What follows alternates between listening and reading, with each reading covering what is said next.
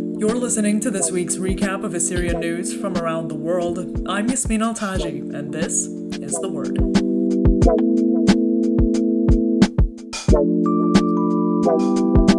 An exhibit showcasing artifacts from the Assyrian Genocide opened at a California university this week. Titled Tell Our Stories, Assyrian Genocide. The exhibit opened at California State University Stanislaus on Thursday. Dr. Ruth Kambar, co-director of the exhibit, told The Word that coordinators began working on the project remotely before the pandemic and that the exhibit was initially set to open last summer. According to Kambar, members of the Assyrian community were eager to contribute to the team's search for items. She said exhibit coordinators gave items including property deeds, citizenship papers, and pre-genocide clothing from Iraq and Iran. The exhibit also showcases original books, oral history accounts from survivors and their families, original Assyrian artwork, and archival film. Kambar said that projects like this, quote, help document history from an ethnographic perspective through first-hand experience. She said coordinators are discussing the possibility of having the exhibit travel. The exhibit is running now through August 12th. And in northern Iraq, residents of a predominantly Assyrian town voice new concerns of land grabs. Several activist-run outlets report plans by a private development group called Lalav to build on what they claim is illegally seized Assyrian land. Several activist-run outlets in Ankawa, including Ankawa News and Ankawa Today, allege that the group is building on agricultural lands that it claims are valued at, quote, $1 million per residential unit. Last year, the Assyrian Policy Institute reported that locals